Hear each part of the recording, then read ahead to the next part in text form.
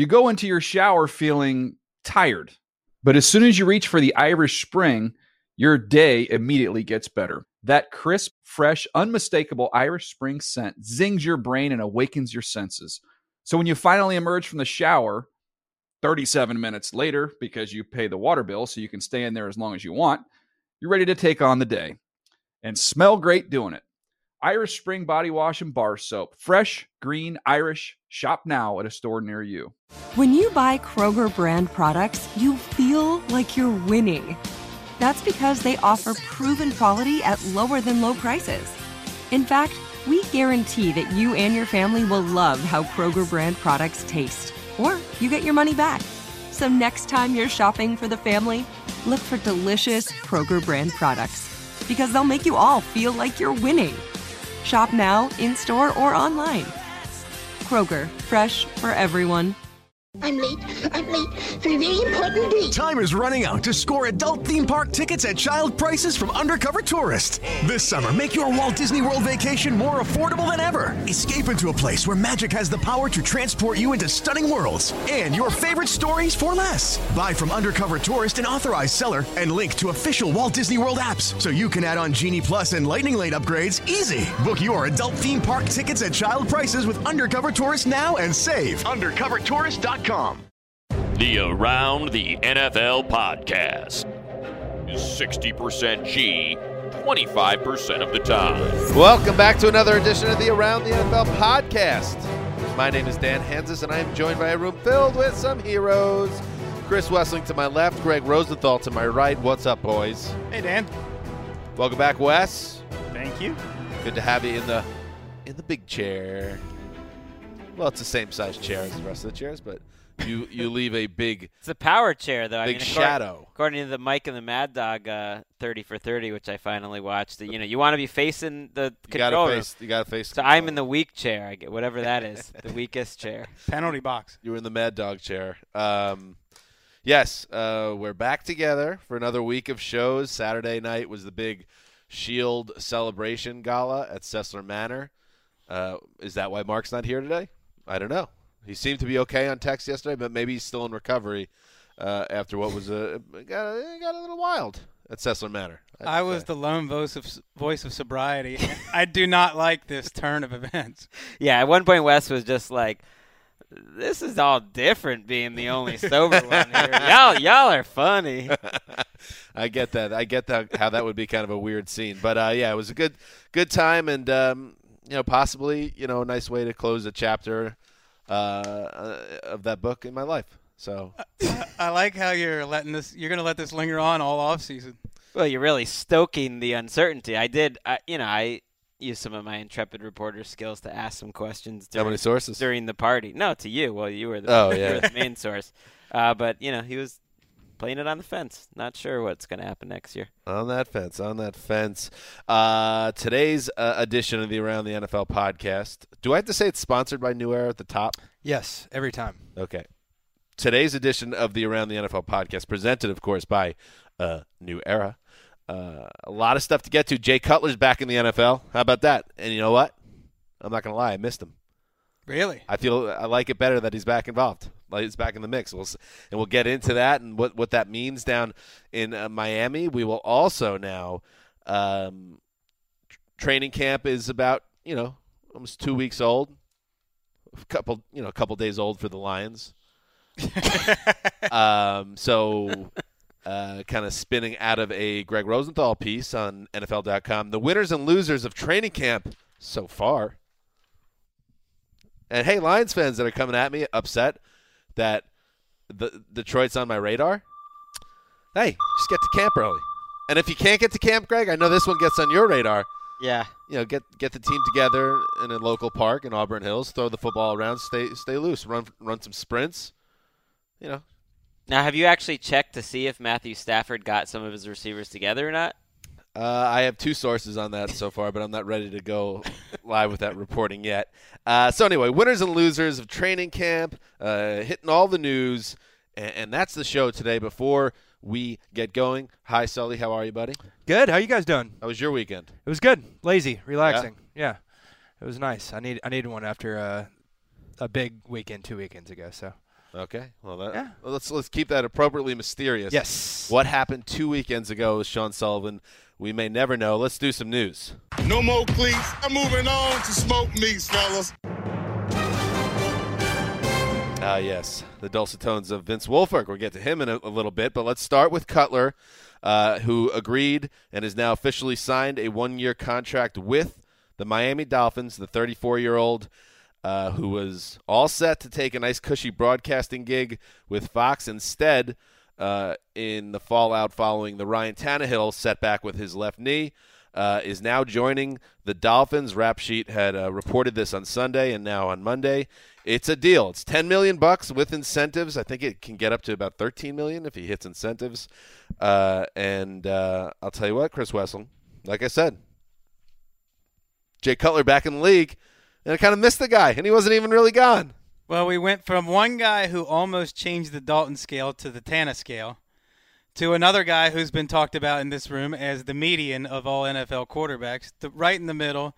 Jay Cutler is reviled by many people, probably a little unfairly, and over-celebrated by a lot of people. Oh. But he's a very average NFL Is that a shot at me? Who's he over-celebrated by other than me? Of course Damashek predicted he was going to be MVP 2 or 3 years ago. I never did that. Let's hear what Jay Cutler had to say when he was asked about, why, how hard a decision it was to come out of retirement. It was hard. It was definitely hard. Like you said, the last 4 months I've been in a different mode, different mindset, getting ready for the Fox deal. And it was really, pretty good with where I was in my life. I was around the kids a lot and felt pretty content. So weighed back and forth on this. I mean, I'd probably say my wife, Kristen, probably talked me into it more than anybody else could. I mean, that is somewhat worrisome. If you're a Dolphins fan, that it was back and forth over the weekend. You want someone that's going to be really committed and ready for it. And, the body language experts were out on Twitter having fun a little bit with Jay Cutler, who looked about as relaxed and cool as he possibly could be. He seemed in a great mood. He actually had he had some jokes. I think that Adam Gase sold him because he knows Adam Gase is the best coordinator for him that he maybe ever had. Yeah, maybe Mike Shanahan as a head coach earlier in his career. I don't think he would have come back in any other situation, and I think he sees this with Adam Gase for a chance. If I'm going to be with Adam Gase, we can make this work, and it actually can be pretty great with all the weapons around him. I think you nailed it. This is the perfect storm for Cutler. I don't think he would have come out of retirement for any other job. I think it had to be Adam Gase. It had to be a Dolphins team with more offensive talent than they've had around them in a long time. You know what's funny, Wes? I thought the same thing, too, on Friday, actually, when it was starting to look imminent that he was going to end up in Miami. I tweeted that this could not have worked out better for Jay Cutler. He nailed this, and Rap Sheet kind of came at me and was like, well, he didn't have any other offers. And then I said, well, was he really looking hard for a job? And then Rap Sheet said yes. So apparently he really was trying to get onto a team, and nobody wanted him. The Jets wouldn't even return his call. What does that tell you? But the fact that things all ended up working out in his favor, this is the ideal situation he could have picked. It's just the way things worked out. The football gods smiled down on Jay once more. I, for one, am very happy that he is no longer being blackballed. Oh, yeah, people trying to compare Kaepernick and Cutler in this situation, it's a tough comparison because Cutler has the year with Gase. I think the Dolphins, first of all, are more interesting with Jay Cutler. Jay Cutler, this is a fun story. The NFL is more interesting with Jay Cutler. As much grief as you want to give him, he certainly makes some mistakes. He's a fun player to watch. If you just made a top 20 best throws. If you made a top 20 best throws of Jay Cutler's career, it's up there with any top 20. If you're a defensive back, he's a fun quarterback to watch. Okay, but he was different under Gase really in 2015. He was controlled. He had fewer interceptions than he's ever had. He was over-celebrated. He was a little over-celebrated, but they had so many injuries. That's why people got excited that his stats were actually about as good as they ever were for him, despite an awful group of players around him that were hurt. I think the Dolphins might be a better team with Jay Cutler than they were with Ryan Tannehill. Maybe you don't have the hope that Ryan Tannehill turns into someone else that he hasn't really been in his career. That hope is gone. You kind of know who Jay Cutler is. But you might actually be better. This is not a, hey, we lost our starting quarterback, now the season's over. To me, they were a mediocre-looking team beforehand, one that if things break right could make the playoffs, and they are the same team today with Jay Cutler. I think you could argue their ceiling's higher because of Cutler's a better he's a more gifted quarterback than Tannehill, especially in arm talent. But he's also, if this season starts to go sideways, you're talking about a guy who had to be convinced to play football. He's not going to want to answer to anyone. No, it's a 1-year deal, so they didn't the money's pretty nice, but they can get out of it and have Matt Moore in there and have Jay sullen on the sidelines if it comes to that. When he has to stay healthy too, he hasn't practiced all offseason. And by the way, his passer rating, some people put not too much into that, but he had a 92 passer rating with Gase in that season, which is not too far above the league average. So it wasn't like he was tremendous. Like right at the league. It was the best of his career, though, I believe. But here's the last question before we move on. Hey, Jay, are you in good football shape right now? Well, the good thing is I play quarterback, so I don't really have to be in that great of cardiovascular shape. I can't wait. I cannot wait. He got big laughs. He's joking around. I mean, he's having fun. You're so excited about this guy. He's in More fine excited shape. than anyone. He was also very engaging in that press conference. I thought he was unfairly maligned for his press conference. It didn't matter what he would have done. He was going to get killed just because it's fun to make, and that's part of the fun of Jay Cutler being in the league. You get to make fun of Jay Cutler, and he doesn't care. And I'll tell you what, now that he's back in the league, he once again takes the mantle, best hair of any quarterback in football. Very good hair. And before we move on, I just want to put it out there. Yes, it's most likely a 1-year thing. But if you're Ryan Tannehill, I feel like the starting quarterback job of the Dolphins is no longer yours. It's out of your hands. If Jay Cutler plays great this season, not saying that's going to happen. Well, let's say they just go to the playoffs. He plays well this season. He's played a lot more games with Adam Gase. It could turn into more than 1 year. Whether Cutler plays well or not, his contract, Tannehill, next year is going to be $20 million. They're going to have a decision to make whether they want to possibly trade him, whether they can really trust him, or whether they bring in competition, whether it's Cutler or a rookie or something like that. That is sort of out of his hands. Ryan Tannehill's turning 30 years old next year. He's not a young player anymore. So you're saying he no longer controls his own destiny. Oof. And by the way, we still don't know his season's over, but it's certainly everything is trending in that direction, and giving Jay Cutler this much money when you had a backup that you seemingly liked in Matt Moore really speaks volumes. So we'll see what happens. Jay, welcome back to the family. Moving on. Just when things couldn't get any more grim for the New York Jets this season, or heading into this what will be a lost season, you'd think, Quincy Enunwa, their slated number 1 wide receiver, heading to IR. Mike Garafolo reported this with a neck injury. He was held out of practices throughout the spring with a neck issue, and then it popped up again in their green and white scrimmage on Saturday, a non-contact situation where he went down. Turns out Todd Bowles announces that he has a bulging disc in the neck, needs surgery. The only upshot here in the silver lining is not believed to be one of those neck injuries that's career-threatening. He should be ready in 6 to 9 months. But now the Jets, it's getting grim, guys. I mean, it already was grim. But no, I'm talking about now. I'm really, for the first time, when I saw this come across Twitter, I'm a little worried about 0-16. That's how bad it is. Robbie Anderson is now the Jets' number 1 wide receiver. Christian Hackenberg got basically kicked out of practice yesterday. Christian Hackenberg is real? For his inability to break a huddle properly, and is apparently not shown a lot. Josh McCown, it looks like he's going to end up getting the starting Not getting job. Any first-team reps, which is surprising, Hackenberg. Yeah, he got a few today, I believe, but still Josh McCown is looks like everything is trending toward a situation where the Jets, they're not going to score any points. And with Robbie Anderson at number 1, Wes, it's not going to get better after the news today. I've heard of Robbie Anderson. I've never heard of this character, Sharon Peak. Caught a few passes last year. You pronounced it correctly. Number That's good. 2 receiver. He was in the mix in December. I was watching those Jets games. He was playing. He caught like that's 3 in the or mix, 4. I guess. I mean, 0-16. I think the hot take would be that they might not go 0-16. They should be favored to go. They are less talented than the 2016 Browns, I think. They have good defensive players in their front 7, and just the way football is, you figure you can luck into about 2 wins. I would think 2-14 still the over-under, but this is the worst-looking wide receiver group heading into a season that you can remember. Sharon Peak, the number 2 receiver right now. Our Darius Stewart, a third-round pick this year, is the favorite to be the number 3 receiver. He hasn't even practiced fully. They're going to have to bring in a veteran. I honestly don't think you can't go into the season with that group. Enunwa, I feel bad for him. He was entering a contract year, overachieving, most fun player on the Jets offense, I would say, to watch, which is a low bar right now.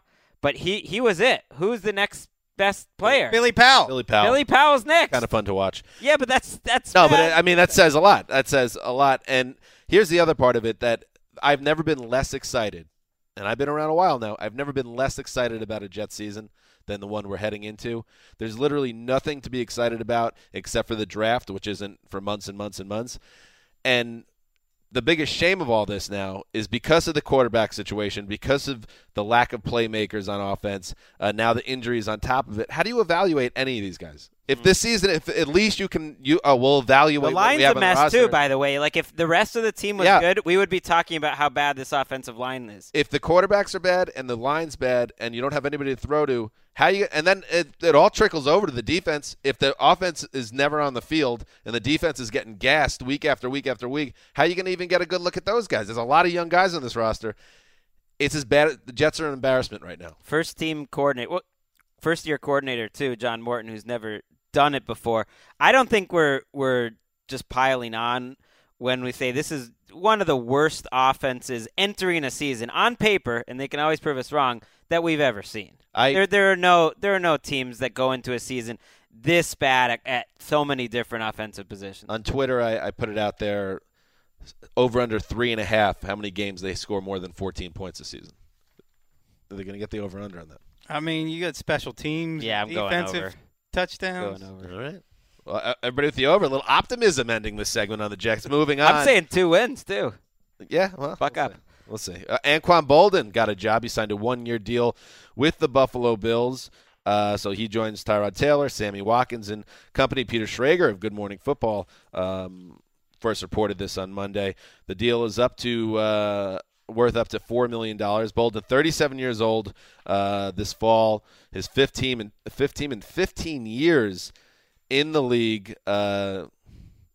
Well, I mean, Greg, are we going to get excited about this? I'm happy Anquan Boldin still wants to play and got a job, but is this going to be a signing that makes any ripples in the NFL in any tangible way? No, I don't think it will. You know, as someone who loves watching Anquan Boldin play, one of my favorite players of his generation, I would have loved to see him stick around on the waiver wire, and I know he's not getting offers most likely, and he wants to play and see if anything better pops up. Yeah, in 2022 in March, when Rap Sheet is on Total Access saying Anquan Boldin is only going to play for a contender, don't believe him. Anquan Boldin is a mercenary who will play for any team. He loves football. I think that's one of the reasons why we love watching him play. He loves his job. He wants to play football. Great career, one of the most respected players, but don't believe him when he says he's only going to play for a contender. He likes football. He also likes $4 million. And it doesn't make you a mercenary. It's like, I could make millions of dollars to squeeze out another season. Yeah. I get it.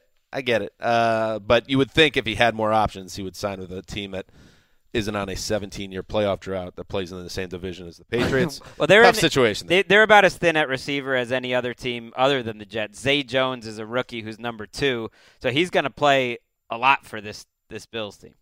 Moving on, the Cleveland Browns, they have an unsteady quarterback situation as well.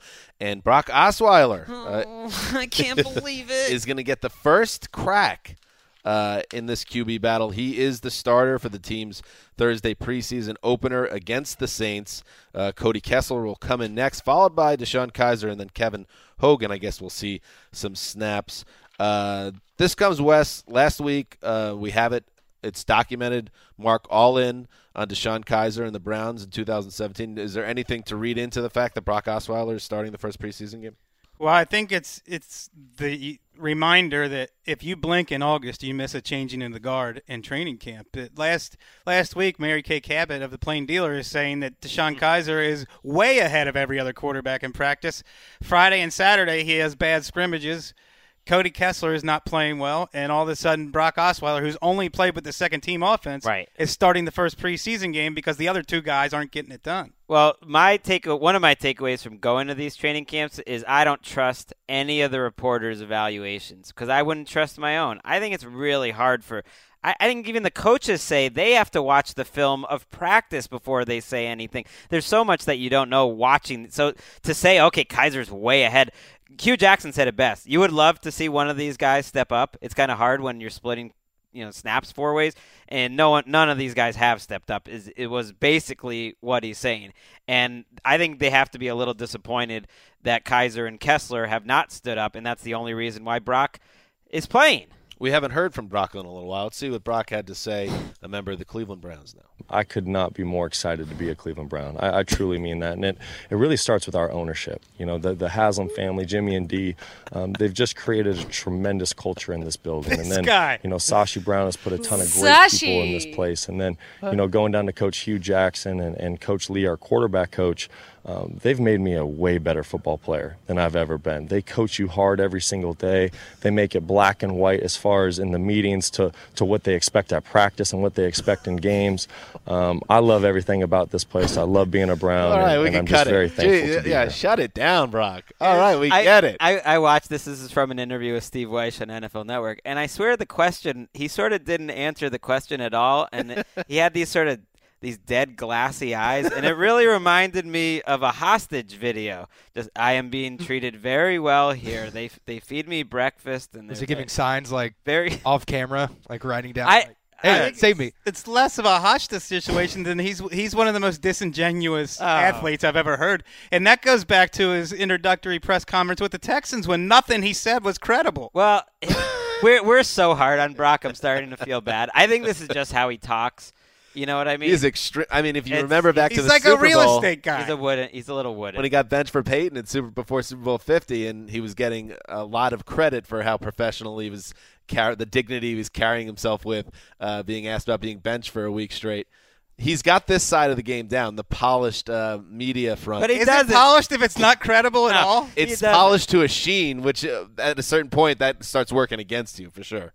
He looks like a ventriloquist dummy. Yes, guy. Absolutely.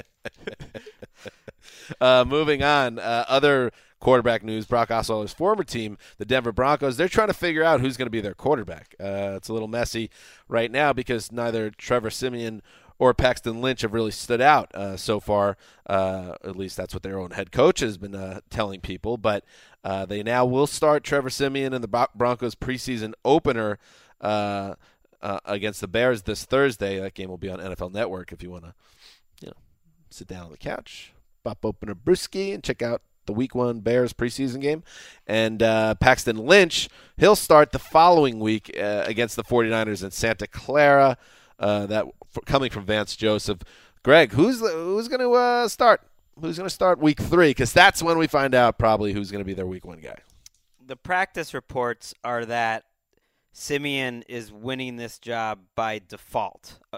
Never good. To quote a Denver Post column over the weekend, that Paxton Lynch just is not showing any of the growth that they were hoping for.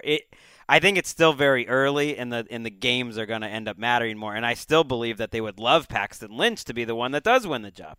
Charles Robinson of Yahoo cited a source who watched video of every practice and said Siemian has outplayed Lynch in every single practice, which says a lot more about Lynch than Siemian because by all accounts, Siemian has been pretty average in camp. And he's learning a new offense. I mean, he's a young player who's not, the most talented quarterback in the league. I like him, but he's a third-year player who hasn't started that many games learning a new offense. So, it's not easy for either of these guys right now. In other news, Jalen Collins, the Falcons cornerback, has run into trouble once again. Collins, who started Super Bowl 51 for the Falcons, a cornerback, and was suspended 4 games for a violation of the performance-enhancing substance policy last year, was hit with a 10-game suspension on Monday to start 2017 for a repeat offense, the team announced. That means Collins won't be able to practice with the team after the preseason ends, cannot return until November 21st. Wes, is this a big loss for the Atlanta secondary? No, and Thomas Dimitroff, their GM, has said twice this in the past couple of months, this is the deepest roster he's ever had. And this is another example of it. This is a guy who started in the Super Bowl. Tom Brady picked on him in the Super Bowl, and he was going to be their fourth cornerback at best. He was not slated to have a big role at all. But he played very well down the stretch, and I think was one of the reasons that defense played into the Super Bowl, played well in the playoffs. He got one of these statements from the Falcons, which it's interesting when they do this, where the team kind of buried him. They were just like, we're disappointed in Jalen for this happening again. So 2 years in a row, that's terrible. It's terrible. Yeah, they can live without him. Come back to us, bro. In other news, retirement news, Vince Wilfork, who one of the great nose tackles of his generation, won 2 rings with the Patriots, finished his career in Houston. He retired on Monday, and he retired in a very 21st century manner via a paid sponsorship with Kingsford, the grill company, a video he released on his Twitter feed in which he said he was walking away, leaving the game, but still going to grill or something. I don't know. It was weird. But Vince Wilfork, 35 years old, former first-round pick. Greg, where does he rank for you amongst your favorite Patriots of the Belichick era? Well, that's a long, impressive, fun list. Oh, I know. It must be. He's up there. I mean, he's certainly one of my favorite defensive players just because of his personality, if nothing else. I mean, unless you're really breaking down the tape, you're not seeing all the good things that Wilfork does on a snap-to-snap basis, taking up 2 blockers, basically shutting down the run. Early in his career, teams just ran away from him. That's like the best compliment you can possibly have. He is also responsible for the butt fumble on some level. And also, he probably has one of the longest, for a non-quarterback, gaps between Super Bowl championships, 2004 and then, what was it, 2015. So quite a – I don't know, is he Hall of Fame worthy, Wes? My guess is he'll come just short, that he's in that Hall of Very Good range, just because nose tackles never get the credit that they deserve. He has a couple – he didn't win it in 2015. I was checking. That was his – unfortunately, he had been some bad timing there, right? Oh, and I thought he had 2. Am I crazy? I read that. He left after the Seattle Super Bowl win, didn't he? All right, I'm an idiot. Hey, don't beat yourself up. It's hard to keep track of all these Super Bowl titles. I get it, Greg. I was thinking 2015 season. You're right. He had a couple second-team All-Pros, 1 first-team All-Pro. Generally, that's probably not quite enough. 5 Pro Bowls. He'll be someone I think that's talked about, but probably not into the finalists. The thing he was most famous for after leaving New England was the Hard Knocks episode where he showed up wearing the giant overalls with nothing else underneath, which was one of the classic Hard Knocks moments. He's also wearing that in his retirement video, too. Same getup. Yeah, he brings it back in that video. He also says in that video, hanging up cleats but still smoking meats. And he wears a hat that just says ribs. I feel like that's a challenge. And Wes, how about that? He's famous for this because years ago his wife secretly videotaped him. Bianca. I mean, before Giselle came along, this is one thing people will remember Vince Wilfork for. About as well-liked and does as much charity work as any Patriot. They were the first couple of the New England Patriots. That's all I'm saying. Bianca. Hey, tell, who's it, Ted Johnson? Yeah. Tell Ted Johnson that, too. Oh, yeah. He famously stepped on the wrong toes. Put it that way. Do a web search if you want to learn a little bit more about why you do not mess with Vince Wilfork and his family. But, Wes, Wilfork looks like a man who enjoys ribs. He looks like he knows his way around a smoker. Again, tremendous ribs delivered by you at Saturday at the party. But do you think perhaps that this man could challenge you to the throne for greatest ribs cooker in America? I will tell you that in the past few months, I've made ribs that one person said was the best thing they've ever had in their mouth. And Saturday night, Jay Berg said the best meat he's eaten in years of any kind. I think it's like cornerbacks in the NFL. Like, you have to, whether you're the best or not, you have to have the mindset that you're the best. And I don't think Vince Wilfork can out-rib me. I like the confidence. In fact, I love the confidence. Well, what Wes did the other night with, I don't know, there was some brown sugar and you had a new cooking. Don't give away any of the tips. Wilfork could be listening. It was unbelievable, and it was so good. A few weeks back, I brought it home for my wife, who was a chef, went to culinary school, and she put the seal of approval just like that. These are unbelievable ribs, and it says a lot about Wes on a party where he could not partake in the ribs. He has the generous heart enough to be cooking ribs, using up his energy all day to cook for the rest of us. Well, says a lot putting about a positive spin on it. But I mean, in all honesty, I enjoy doing it. And in the past few months, I haven't had many weekends where I can get out and do something I enjoy. But it's a good way to spend the day. If you love what you do, and for Wes that means cooking ribs, it will take you a long way. Vince, can you say you love him that much? The way he dances while he's smoking I think he loves him. I think he loves him. Let's move on. Check in on the a certain battle that the old Zeus has been tracking down in Tampa. Roberto Aguayo against Nick Folk. Quick rundown here. On Friday, Aguayo goes off in practice. Makes everything. Dirk Cutter saying, we had a sit-down, a come-to-Jesus meeting about, hey, just go out there and have fun. And Aguayo's telling the media, hey, I was thinking about it all wrong last year. I was too stressed out. I just got to let the game come to me. If only he had said that last year. Have fun. Yeah. It exactly. never would have happened. Meanwhile, Nicky Folk missed some kicks late last week. Monday, you got to be thinking, Cutter's thinking to himself, I think this is going to be settled. I think Robbie's figured it out because now the game's coming to him easily. He's just having fun out there like a kid. And what does he do? He yaks it up on Monday. Both Folk and Aguayo missed kicks on the skinny field goal post.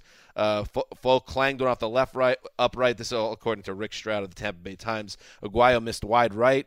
They both then missed on regulation goal posts. Whoa. Aguayo hooking a kick badly to the left. And then finally Aguayo made one from about 50 yards out that Folk then missed. And then Dirk Cutter, I'll say this about Dirk Cutter, the Bucs coach.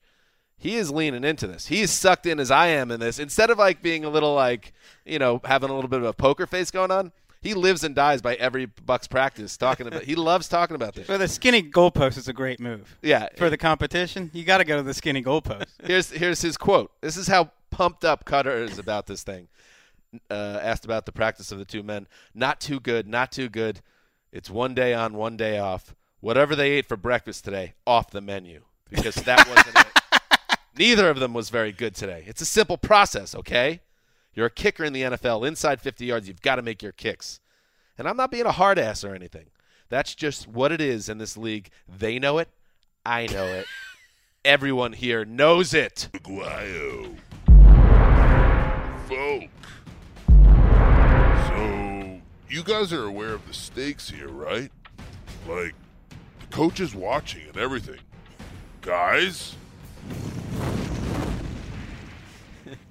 Such an unforgiving position in sports. When you listen to Aguayo late last week, I got the sense he was 98% convinced of what he was saying, and there was a 2% doubt in his mind that he wasn't. He's not willing to go to that dark place, but it's there. And finally, Hard Knocks starts, by the way, this week. Yeah, starts. Prediction: Dirk Cutter is gonna be a sneaky star here. We're gonna like Dirk Cutter more than we expect. It's a return engagement for Cutter. He was involved with the Falcon season, which was not very memorable. Gets another shot here. Finally, the Pro Football Hall of Fame held their induction ceremony over the weekend. Such luminaries inducted included LaDainian Tomlinson, Jason Taylor, Jerry Jones, Terrell Davis, Kurt Warner, Morton Anderson got in. Good for you, Morton. Who else? Am I missing anyone? Kenny Easley. Jason Taylor, did you say? I said Taylor. So it was a celebration. Let's hear a little bit, by the way. Wes, you mentioned this in our little pre-prod meeting. Kurt Warner talking about his journey and called out somebody that maybe you wouldn't have expected to hear his name at a Hall of Fame induction speech. But I would like to recognize one teammate who had a more profound impact on me than any other, Trent Green. Give it up, guys. Jesus. You know, our paths crossed in the most incredible of ways, and I acknowledge you could easily be the one standing up here tonight.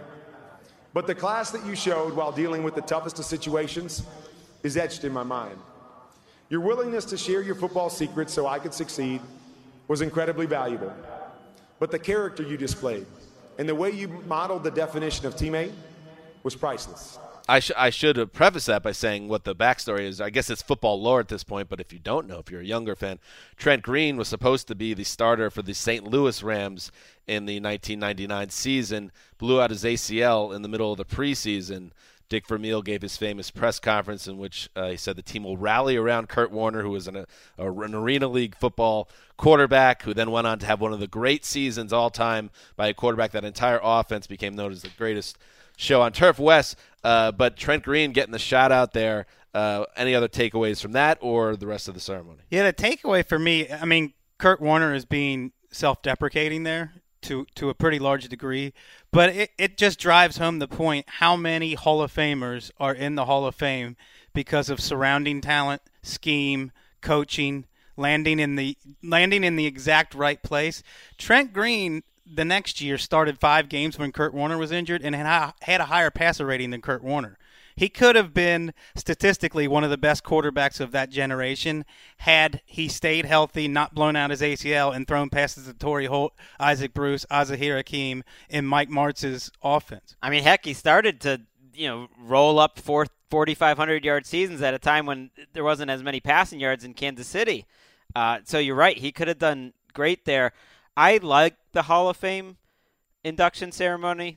It's kind of an event. You got to really be into football, I think, to sit and watch and really get into it. But if you love football, I think it's a great event. But I do think they have lost the plot with how long it is. It's outrageous how long the speeches are. And I don't know how you fix that because you want everyone to get their time in and thank everyone they want.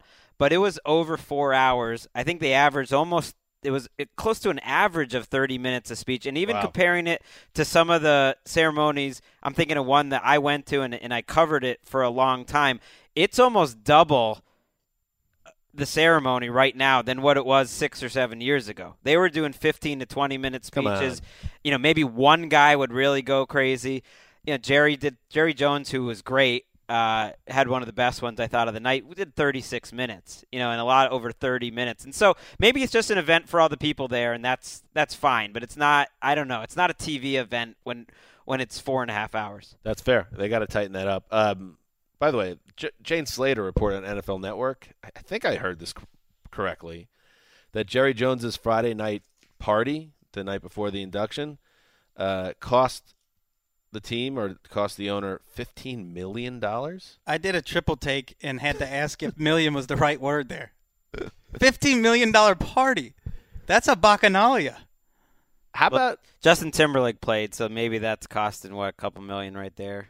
Whew. I don't know. How about you just get a DJ to play Justin Timberlake, throw a $1 million party, and then give $14 million to some of the underprivileged youth of the Dallas area? It is a little disgusting. Just an option, another option. It's a little much. Jerry Jones thanked Jimmy Johnson. That was a notable moment. I thought the Chargers fans who showed up booing Dean Spanos when LaDainian Tomlinson, thanked Spanos. LaDainian Tomlinson had a great speech, but that stuck in my head as kind of a memorable, real thing that actually happened. Morton Anderson was great. I mean, just to hear his story. Came here as an exchange student for 8 months, and they just were like, hey, let's put the foreign kid out there, just to live here for 7 months. And make fun of him for never left. Yeah. No, let's put the foreign kid out there. He must be good at kicking, and then he's in the Hall of Fame 20 years later. Well, guys who are the age of me and Mark Sessler remember when most of the good kickers in the league in the late 70s and early 80s were born outside the United States because they were the only soccer-style kickers. These guys were so confused they weren't even wearing 2 shoes. It was just a whole thing going on back in the 70s and 80s. That's what's happening in the news. New Era. Oh, yeah. Wes is wearing a New Era hat today because he's got a bald head and it's cold. There is a wind chill in this building. It's freezing in this place. They fixed the air conditioning. People like you who just complain and complain. No. First of all, come on. Get it together. The air conditioning here was broken for 2 years. NFL Media, it's like I liked it. What is this, how many $billion? $15 billion company? And finally they fixed it. They airlifted in a new air conditioning unit. So now instead of it being 80 degrees in the newsroom. How literal. It's, 63 degrees. Layer up. That's not even a hot take. Now I'm the bad guy. They airlifted the air conditioner. They did. There's a crane or something. New Era's. Like a Mitch Hedberg joke. A New Era's NFL training collection has a great combination of innovative performance and style with features like UV protection because you could always layer up. That's what I was saying to Greg. Greg has been complaining about this all day. When you're cold, you can layer up. Yeah, but you don't want to be at your workplace freezing. What fun is that? If you're hot, you can't. Hey, what are you going to do? But when you go outside, it's 85 degrees, so then you're wearing your sweatshirt, and it's none of it makes sense. moisture wicking and cooling technology. There's no reason you shouldn't make the New Era NFL Training Collection a part of your daily attire. Available at retailers like Lids, NFLshop.com, and, Dick's Sporting Goods in your favorite team. I got to tell you, I like this hat. It's a Bucks hat that Wes is wearing. That's the other interesting tidbit here. Nice angle. Well, was this the first hat that Sully took out of the box? It's the Great Holy War. And Hard Knocks is this week. A little tip of the cap to Hard Knocks. It's a great Literal holy tip wear of the cap. between Wes, Team Winston, and Greg, Team Mariota, for the future of the NFL. So flip those, yeah. Is that what I had it the other way around? Yeah, Greg's Team Winston. Around. My bad. Anyway, you are, Wes. It's kind of a subversive move by you here. And also, I loathe the Buccaneers uniforms, especially the rogue uniforms, which are vomit-inducing, literally, when you have a hangover. The digital alarm clock uniform. But this hat looks sharp. I kind of like the red. It goes good with the white shirt here. If you don't want it, I'll take it home. My daughter Ellis strangely likes the Buccaneers. I think she just likes the logo, the Pirates. I don't want to be taking clothing out of your daughter's pocket, but I might need this the rest of the day. Guys, there's literally 500 hats in the closet behind Sully that we have to figure out what to do with them. All right. Winners and losers of training camp, ellipses, so far. Now. Hey, how can you make any type of judgment like that? Your boots aren't on the ground. How would you know it? Hey, you never played the game. Whatever. Who get over yourself. Who was that? An impression of? That's society. Okay. That's the football cognoscenti coming at us a little bit sometimes. I think that's more like the average idiot on Twitter. Yeah. Kind of. That's what it is. But we watch things on television. We read things on the internet. And from that, we make judgment calls. And that's the basis of Greg's debrief. I mean, people lose jobs. People get jobs. Seasons end. Seasons begin. Signings happen. All these things are happening. Greg has his eyes. He's been at a couple practices. He's seen things that have become part of his debrief. But anyway, so winners and losers. So let's go around the horn here a couple times through. Greg, let's start with you, buddy, because, yes, you could check it out at NFL.com/debrief. Your weekly column. Give me a winner or a loser, whatever you want to start with. Let's start with a couple of losers. Well, that just sounds so hard. because the number one total wastos. That's not what I'm getting at. Because the number one overall picks in the 2011 and 2012 draft are two of my very favorite players in the NFL to watch. And yet, the fact that Cam Newton has not thrown a football in practice for 8 straight days now, to me, has been a strangely underplayed storyline. Everyone there says, oh, it's fine. It's no big deal.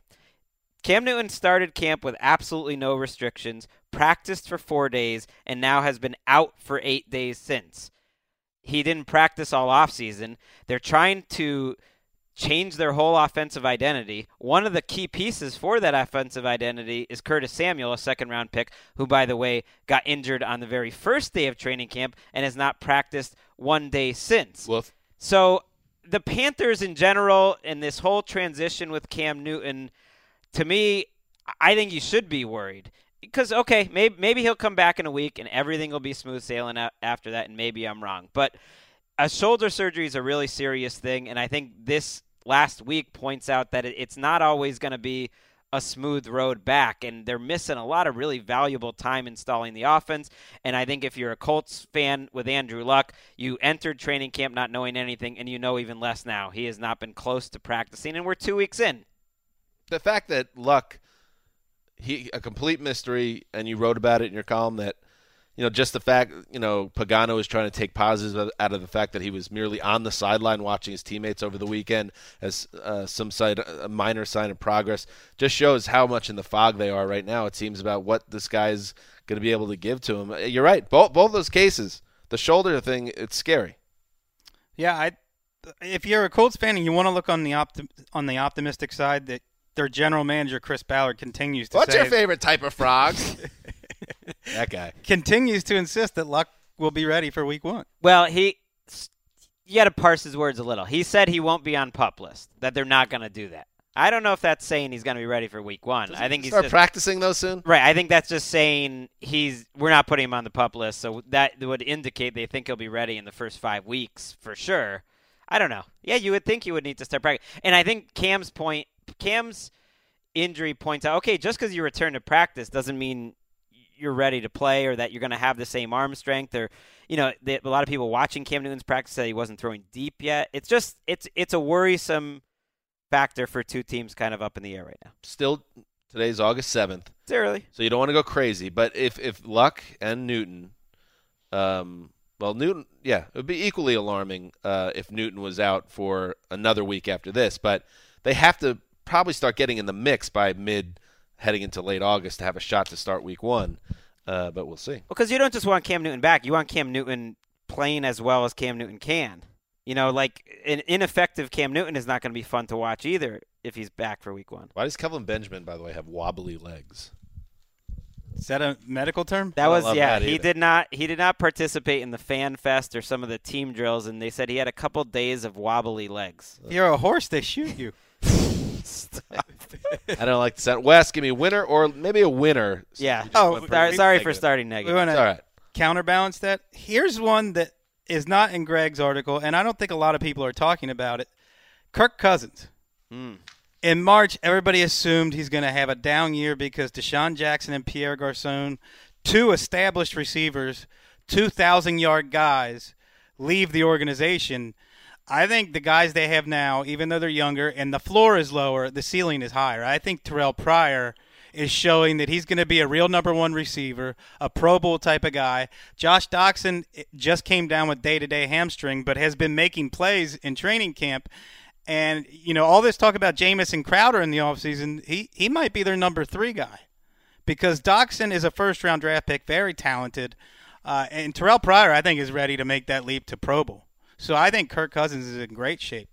This is why I should consult with Wes before I do these winners and losers columns. Should have put that in there. What about Sean McVay not being around? Bother you at all?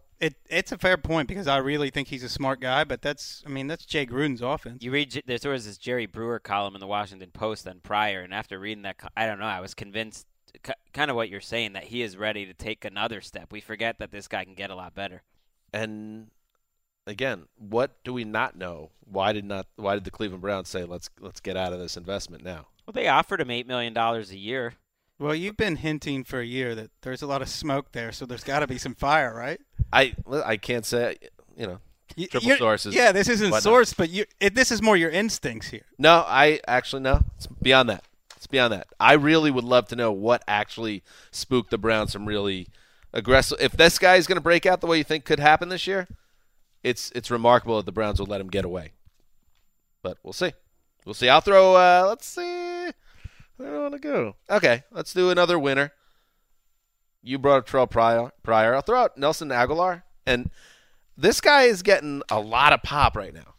All right, Sessler said something I liked on the Friday show, so I'm gonna borrow a Sesslerism here. Wishcast. Is it a little bit wishcasting by the Eagles now? And we're going to get to DJ reported as well in a second, but that based on strong spring practices and before we even get to the preseason, this idea now that he's going to potentially just now make this leap and become the guy that they've been waiting for 3 years basically for him to become. So winner in the sense that everybody seems to think Nelson Aguilar is now going to be a hot shot this season, but also a little dollop of skepticism on my part. Just I want to see him actually playing some games and making some plays against opponents. And I'd say DJ. Daniel Jeremiah. I'm not going to be ignored, Dan. Is a winner because he makes the comment on apparently as a podcast on this network, but he said the Moving Sticks podcast. Moving the Sticks podcast. Moving in with the Sticks. He's podcast with Bucky Brooks. Hey Sticks, come on in. Anyway, he said that he was certain that Nelson Aguilar was going to get some work out in the slot. What does that mean for Jordan Matthews? And then Matthews starts sniping at DJ a little bit. And DJ is too nice a guy to go back. clap back at Jordan Matthews, and I won't do it on his behalf, but I'll say Jordan Matthews being ultra sensitive about it. DJ very plugged into the Eagles. Eagles wanted DJ bad to get to work with them. He used to work in that building. He probably knows what he's talking about in this case. Well, 2 things on this. Aguilar, since all this came out, keeps separating from defensive backs better than any receiver on the Eagles roster, and also is starting to drop the ball again. But his one telling thing, and this was on Monday, they asked the offensive coordinator about it, and he essentially admitted, well, yeah, our plans are going to be a little different in the slot. Well, yeah. They're now saying it, and they're saying everything's a competition right now. They were asking, well, what about Jordan Matthews? He said everything's a competition now. So now, they're coming out publicly and more or less confirming what DJ said. Well, then while we're on it, let's throw Jordan Matthews into the losers. Yeah. Because they're turning him into the Michael Kendricks of the offensive side of the ball. Oh, no. What's his role? Well, I think his role might be getting traded. Oh, no. Is Jordan Matthews about to become the number 1 wide receiver of the Jets for the third-round pick? Or the Texans. The Bills were another one that came to mind. The Texans could really use a receiver, and I think that could be a fit. I mean, they got Braxton Miller. Yeah, right? But if you think about, if you go through team by team, who needs a slot receiver? And there are not many teams at all. Texans, though. But Braxton Miller's a slot receiver. That's where he's been training since they drafted him. But is he between him and Jalen Strong? I mean, that is a bad 2-3 combo. I feel like it's just throwing it out there. Greg, you're up. Well, and I did want to stick up for DJ, by the way, quickly. Because he went after him for his mock draft accuracy. Oh, right. And while researching for this winners and losers, I found some random Eagles article that was like, well, actually, and they went through DJ's. Apparently, they score the mock drafts for accuracy, and they showed they were like, actually, DJ's been performing at a very high level for 4 straight years. Sorry, Jordan Matthews, you got banged. All right, very good. All right, you're up, Greg. I'm gonna give another winner, one that wasn't in the column. Just a little extra here for our podcast listeners. Hey, bro, that's how you distribute content.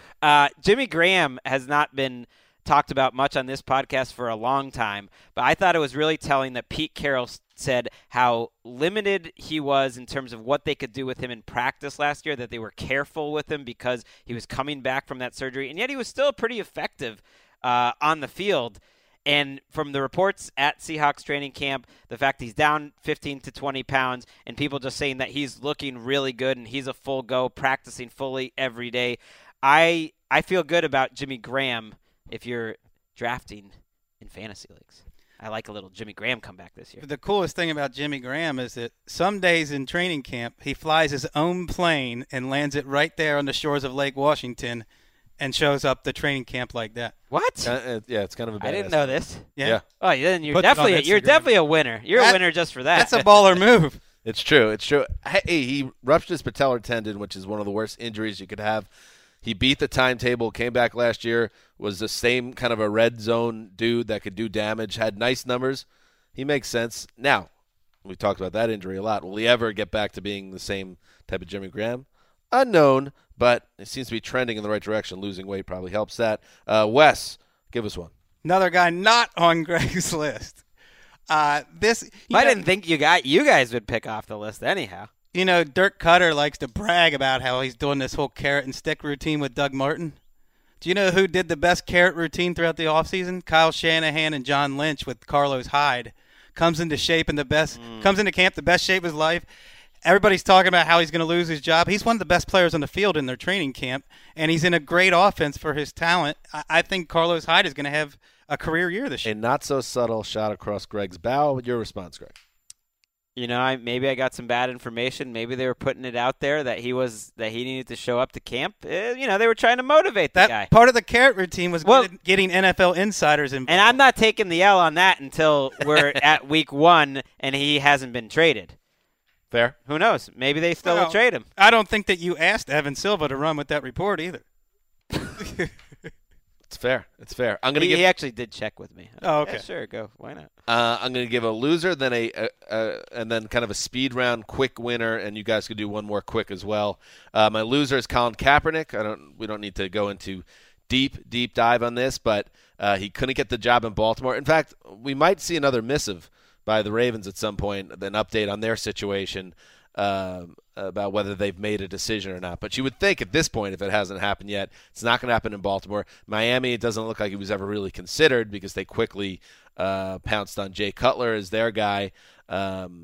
I know, Greg, you talked about the Seahawks, maybe? I think the Seahawks could make sense. Trevon Boykin is reportedly not playing well at all at Seahawks camp. So, but if it's not the Seahawks, then who is it? He might actually not get a job, which I thought all along he would eventually get a job, but now I would say it's more likely he doesn't. We'll see about that. And then my winner, we brought them up a little earlier, but Tom Savage, I think, is a winner so far because Tom Savage, if I had to guess one guy coming out of the draft who was in greatest danger of losing a quarterback competition to a rookie, I would have said it was him.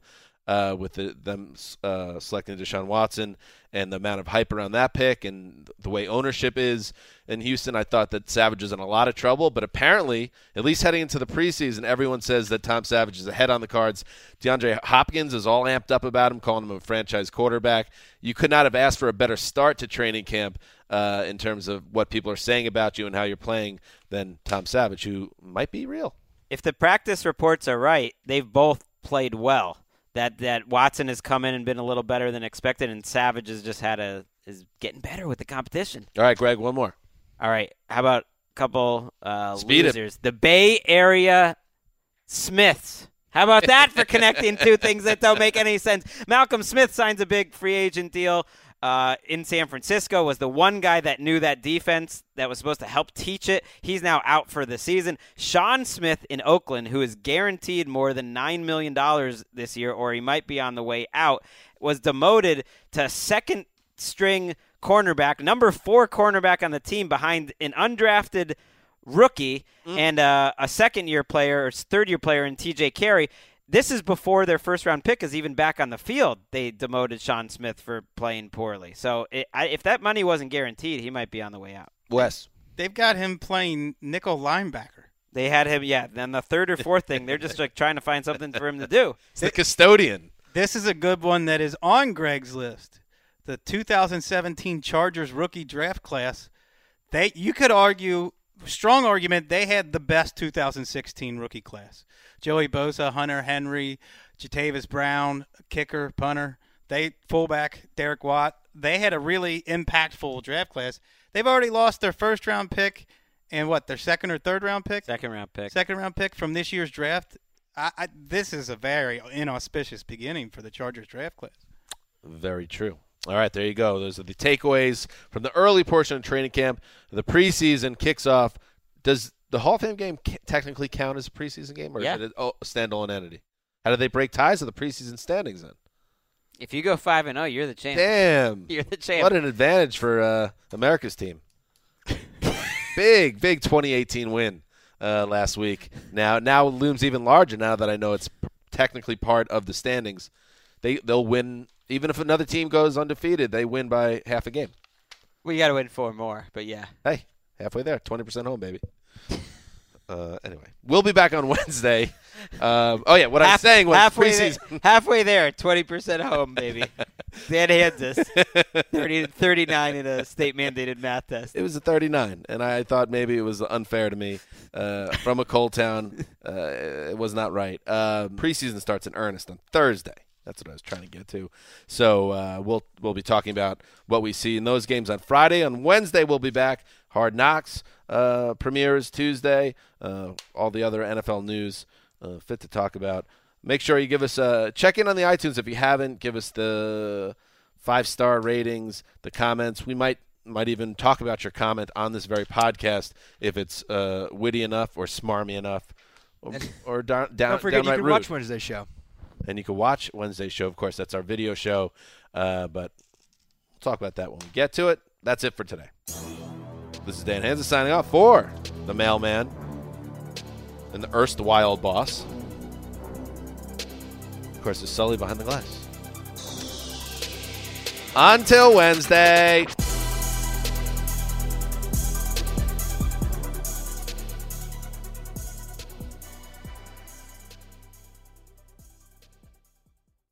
You go into your shower feeling tired, but as soon as you reach for the Irish Spring, your day immediately gets better. That crisp, fresh, unmistakable Irish Spring scent zings your brain and awakens your senses. So when you finally emerge from the shower 37 minutes later, because you pay the water bill so you can stay in there as long as you want, you're ready to take on the day and smell great doing it. Irish Spring Body Wash and Bar Soap. Fresh, green, Irish. Shop now at a store near you.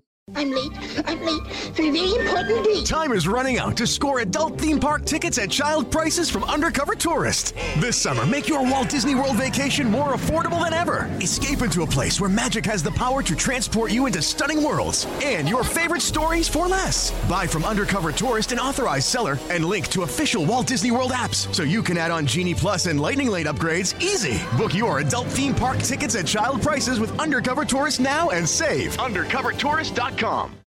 You know that feeling when you walk into your home, take a deep breath, and feel new? Well, that's what it's like to use Clorox Scentiva.